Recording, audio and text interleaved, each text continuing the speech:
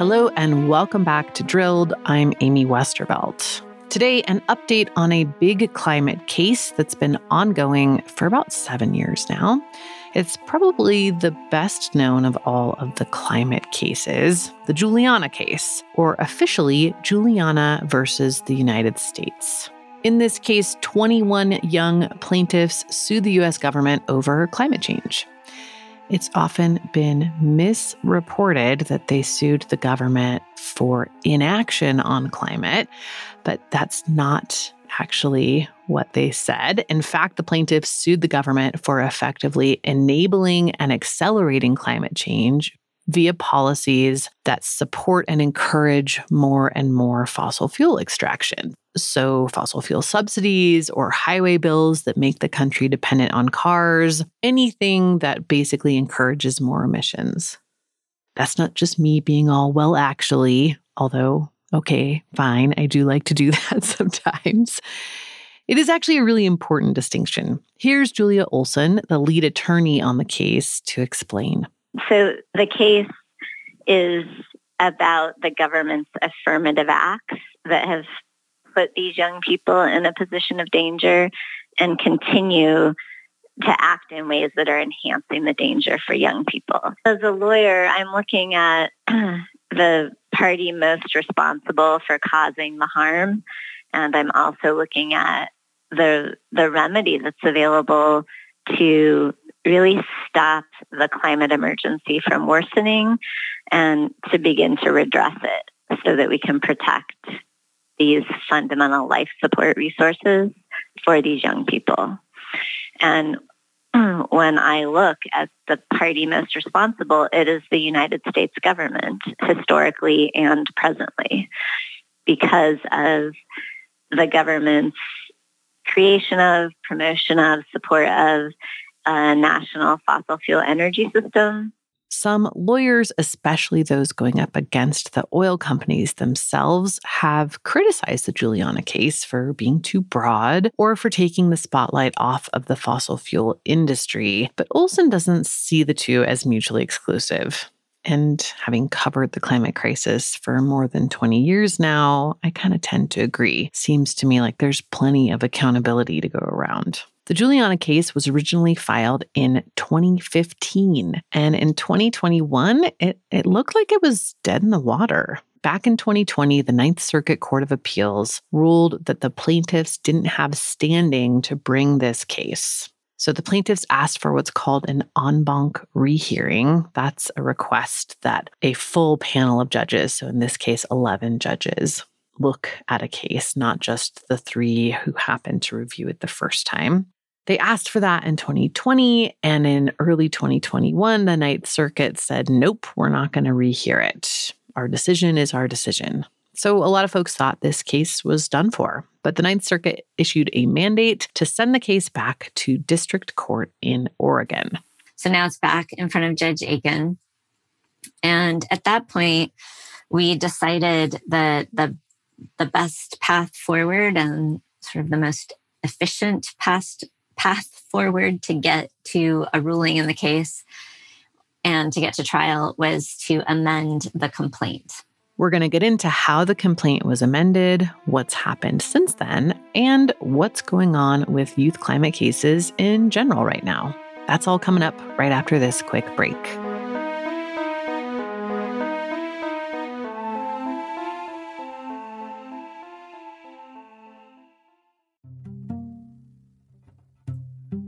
Hi, it's Amy here, and I'm excited to tell you about a new podcast from APM Studios and Western Sounds called Ripple. Such a good idea, this show.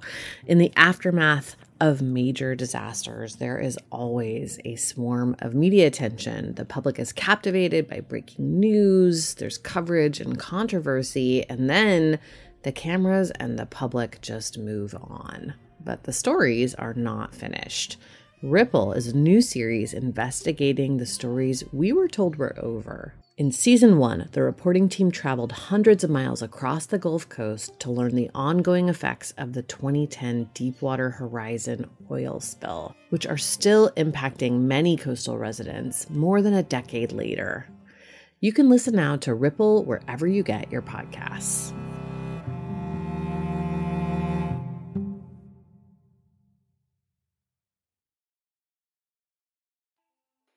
Okay, so back in 2021, Olsen and her team filed an amended complaint, and the Juliana case got a second life. So we amended our complaint and we changed the request for relief at the end. We took out the specific request for the court to order a plan be prepared on fixing the climate crisis. And we really refocused our request for relief on what's called declaratory judgment. So asking the court in the first place to just declare the constitutional rights and say whether the government has violated those constitutional rights of these young people.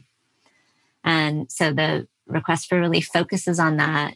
It does also ask the court to award plaintiffs any other relief that the court finds is appropriate or necessary after a trial is held and all the evidence comes out. So we did that, and then we added new factual allegations to the body of the complaint. And we connected the dots better to say, hey, one big part of the injury here is that the US government is saying to young people that they don't have constitutional rights. They are saying that it's totally within the law for them to continue to promote fossil fuel energy, that's okay to do. And so there's a real controversy there. And if the court resolves that controversy in favor of these young people and says that that conduct is unconstitutional, that the fossil fuel energy policies and practices of the United States government are unconstitutional, then that changes this whole legal relationship between these young people and their government. And then the government can't keep saying, oh, we can keep promoting fossil fuels. We can permit all of this. We can lease public lands for fossil fuel extraction. That's totally within our right. They will be wrong at that point, and then things will really begin to change. And so we said in the complaint that if the court issues that declaration of constitutional law, that the federal government will abide by it, and they will begin to change the way our energy system is run in our country. That actually feels like a pretty huge deal, especially as we've been watching the Biden administration struggle to change any policies at all with respect to climate and fossil fuels.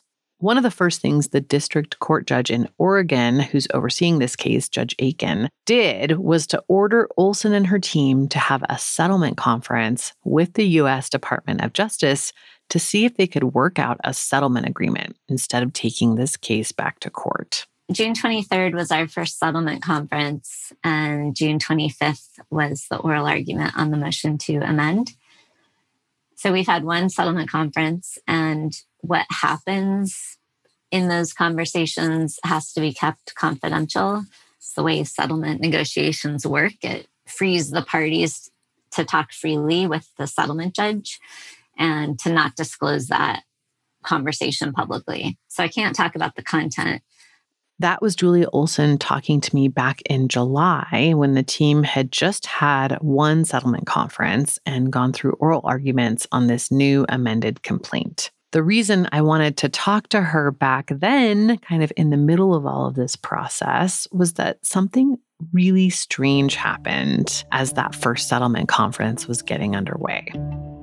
The Attorney General of Alabama, joined by Republican attorneys general from 16 other states, filed a motion to intervene in this case. And that means we got to talk about RAGA, the Republican Attorneys General Association. RAGA was started back in the 1990s as a reaction to the tobacco litigation.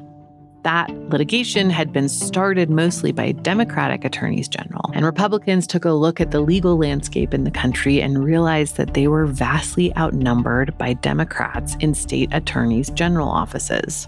that was something that was going to need to change if they were going to avoid states going after an industry ever again. So the attorneys general of Alabama, Texas, and South Carolina came together and created RAGA. And then they set about getting Republican attorneys general elected.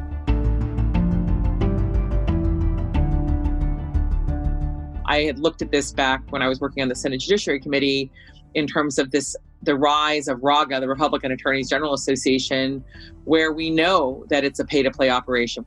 Lisa Graves ran the Center for Media and Democracy for years and now runs the research firm True North. She's been tracking RAGA since its inception. We know that it has had enormously distorting effect on U.S. law. It provides a mechanism for corporations to pass money through to help attorneys general in ways that they would not be able to individually solicit for their own campaigns, given their role, their regulatory role over those very industries. And that's been going on since RAGA was created back more than 20 years ago now. RAGA now is not just a recipient of donations from big oil and big, huge corporations, but it's also a major recipient of funds in which the source is completely unknown to anyone other than the person raising the money.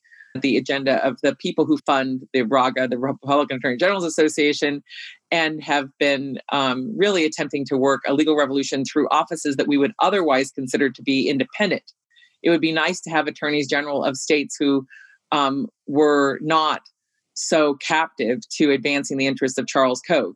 But unfortunately, we are in an era in which those interests have been dominating.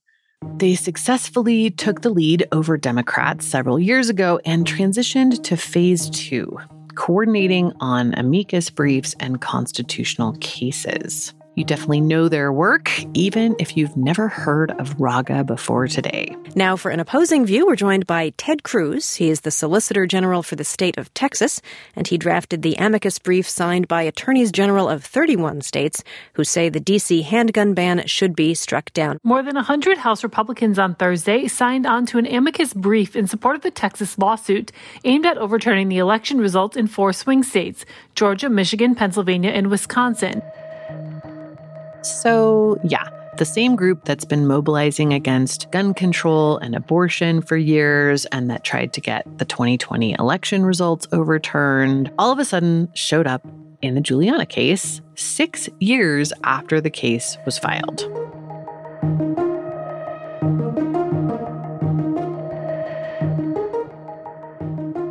Now, normally when someone files a motion to intervene in a case, they're effectively joining that case as a co-defendant or a co-plaintiff. But in this case, the Republican AGs don't want to be co-defendants with the U.S. government. They only wanted to intervene in certain parts of the proceedings. Here's Julia Olson again. They have a political agenda to, protect gun rights, to put limits on voting rights, to stop women from having access to choices about their health and childbearing and abortion. And they also have a climate agenda. And on their climate agenda is the Giuliani case. And they have decided that this case has a real shot at winning, I think, and really establishing the constitutional law around the extensive harm being caused by this crisis and by energy policies. So I think they realized that, this case is going somewhere. And as a result of that, they asked the district court if they could come in and intervene for limited purposes. And so this intervention motion that they filed, it's really bizarre because typically when you have interveners, people who want to come into a case, they either want to come in as a plaintiff or they want to come in as a defendant, and they want to participate in a case as a full party. And these attorney generals from these 18 states, they aren't asking to come in as a party. they want to come in as sort of an interlocutor to just blow things up. They said very explicitly they want to come and have a seat at the settlement table in order to prevent any settlement from happening. Keep in mind, this motion was filed in June 2021. So the Biden administration was just getting going, and it maybe wasn't clear yet what his Department of Justice was going to look like. These attorneys general had no reason to intervene when it was a Trump DOJ dealing with the Giuliani case, but now they weren't so sure. And they did not want the government settling with these attorneys and effectively creating a constitutional right to a livable planet in the U.S. According to Julia Olson, they needn't have worried. I actually think the DOJ is not very different at all. And in talking to lawyers in a lot of other cases, people aren't seeing a shift in the DOJ under the Biden administration and under the leadership of Merrick Garland.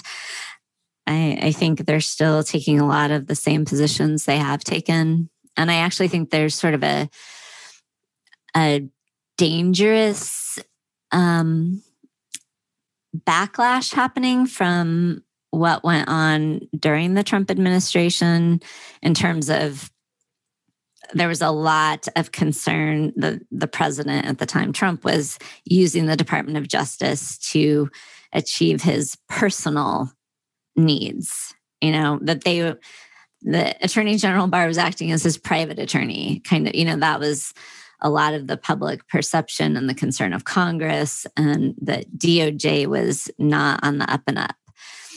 And so, President Biden has said, we're going to have clear rules and the Department of Justice will have prosecutorial discretion, and I'm not going to tell them who to prosecute, right? That's their decision as the people's lawyer. And that all makes sense. But when the Department of Justice is defending clients, like different agencies that have been sued by people, then there is a really important role for the executive branch, that the political officials and the agencies and the White House to play in how they want to be defended in those cases. Right? So as an attorney, you have an obligation to confer with your client and make recommendations. But at the end of the day, if your client wants to settle, or if your client wants to admit facts, or your client wants to take a particular legal position, the clients make that decision, not attorneys by themselves. And so I think the Department of Justice is kind of overreacting or overcorrecting what happened previously. And in many cases, the policies of the Biden administration are not aligning with what the Department of Justice is doing in cases that have a huge bearing on those policies. Ultimately, it was a moot point. Judge Aiken still hasn't ruled on whether or not the RAGA attorneys can intervene, nor has she ruled on the amended complaint. And in the meantime, the settlement conferences have ended with no settlement. I spoke with Olson again this week to get an update. We have filed some notices of supplemental authority. There have been some Supreme Court cases that have been decided that we think are favorable to the motion to amend. So, when something arises, some new precedent that binds her, we send that her way. But otherwise, we are just waiting on her decision on that motion to amend, which could come any day now. Mm-hmm. And we also, for about 5 months, starting in probably July, we were working with former magistrate Judge Tom Coffin as our settlement judge, and engaging in settlement talks with the Department of Justice. And those became were not fruitful. And so we ended those talks, I think, in October. Wasn't part of the Republican Attorney General's request was to be in on those talks? Yeah. They wanted to be able to have a seat at the settlement table. Mm-hmm. And that question had not been decided, but there was, no need for them to have a seat at that settlement table. The Biden DOJ is continuing to do its job to fight this case. And at this point, has not shown any non-alignment with the position of the Trump administration or, for that matter, the red states. So That's interesting, because it did seem like that might have been part of the motivation for the Republican attorneys general, right? Was that they thought, a Biden DOJ is going to settle with them, and that might be bad, but they needn't have worried. They needn't have worried. Now, Olsen and her team are just waiting on a decision from Judge Aiken about whether she's going to accept this amended complaint and whether she'll allow the Raga attorneys to intervene. In addition to wanting to be part of those settlement conferences, the Republican attorneys wanted to be able to weigh in on the amended complaint. Everyone is eagerly awaiting a ruling from Judge Aiken, which could come any day now. All right. I was hopeful that we would have had it before the end of 2021. And I also know that she has a very full docket that has obviously been impacted by COVID. So, right. So we are waiting, and hopefully she's cleared things out and Juliana will be next up. Yeah. And I don't know, Amy, if you've seen the projections, but the projections from the EIA are showing, continued increases in our oil and gas production and in our emissions. And of course, I think 2021 was a 6% increase in emissions again. Yeah. So we're headed in the exact opposite direction we need to, which is why we need to get back to court and get to trial. In the meantime, several other youth climate cases have been filed all over the world, including a few by Olsen and her team, most recently in Mexico and Canada. Olsen's happy to see it, but is also concerned about a new and troubling trend she's seeing. Cases pushing for governments to adhere to the goals of the Paris Climate Agreement, so limiting warming to between 1.5 and 2 degrees. But Olsen points out that those targets were a political compromise. They're not what science indicates is actually safe. Courts, for the most part, judges aren't going to independently read climate science. And so they're going to rely on counsel to bring them the evidence. Right.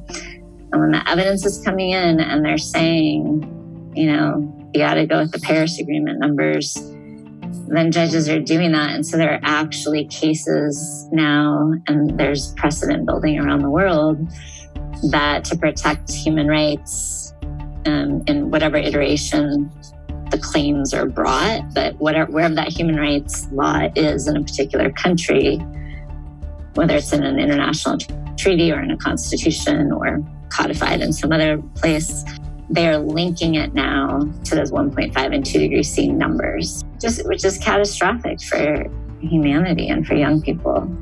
And, it's my experience that most lawyers and even a lot of journalists don't understand that the foundational science is about Earth's energy imbalance, right? Because as long as we have an energy imbalance, the planet's going to keep heating. Right. And this is fundamental science that scientists have understood for 100 years or more. Yeah.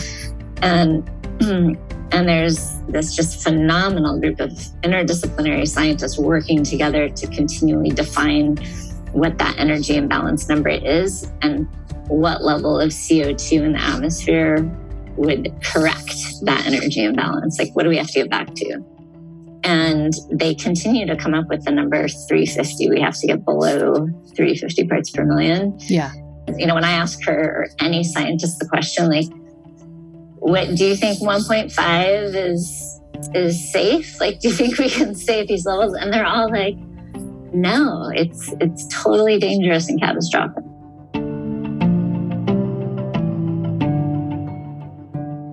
That sets a precedent not only for cases like Olsen's, but for policy too. If courts start to codify those targets, suddenly it becomes harder and harder to push for policies that align with science and human rights rather than politics. We'll be following that trend here and also on our new spin-off show, Damages, which is launching next month. On Damages, we'll be following the hundreds of climate cases making their way through courts all over the globe at the moment. Stay tuned after the credits for a quick trailer with more on that show.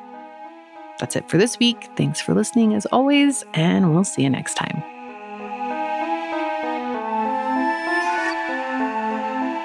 Drilled is an original Critical Frequency production. Our producer is Jules Bradley, mixing and mastering by Peter Duff. Our First Amendment attorney is James Wheaton of the First Amendment Project. Our artwork is by Matthew Fleming. The show is reported and written by me, Amy Westervelt. If you'd like to support our work, you can do that at patreon.com/drilled. That will also get you access to ad-free episodes and exclusive merchandise, so check that out. Thanks again, and we'll see you next week.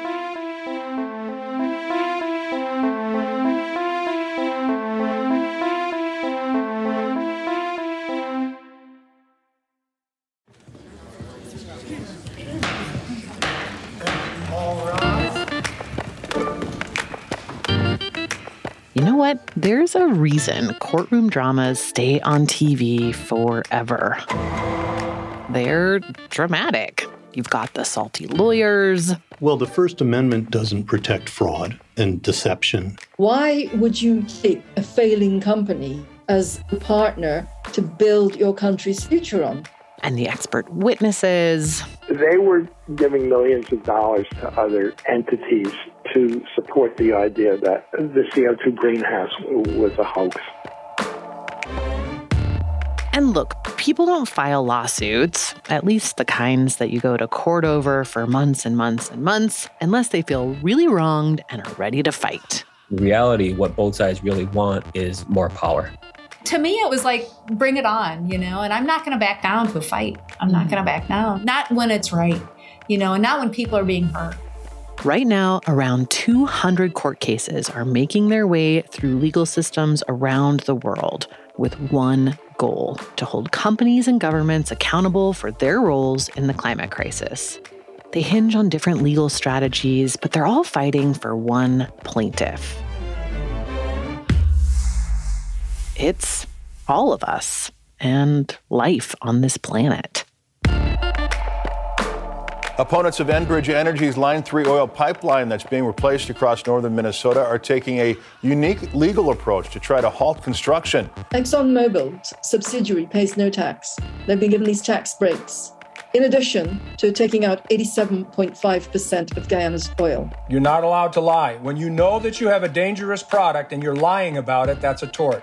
And sometimes they win. The decision in Agenda was a huge breakthrough because it was an example of a national court actually enforcing an obligation of a government to reduce greenhouse gas emissions at the national level. No court had ever done that before. You have to take them to court to enforce law. And it looks like we're going to be able to enforce tribal law and tribal court against the state. So we use their ordinances, and we find Shell and ConocoPhillips in ordinance court in Madison County, Illinois, for putting benzene on people's property. Welcome to Damages, a new kind of legal drama. I'm Amy Westervelt, and this is a podcast about a crime against humanity and the quest to bring the world's biggest climate criminals to justice.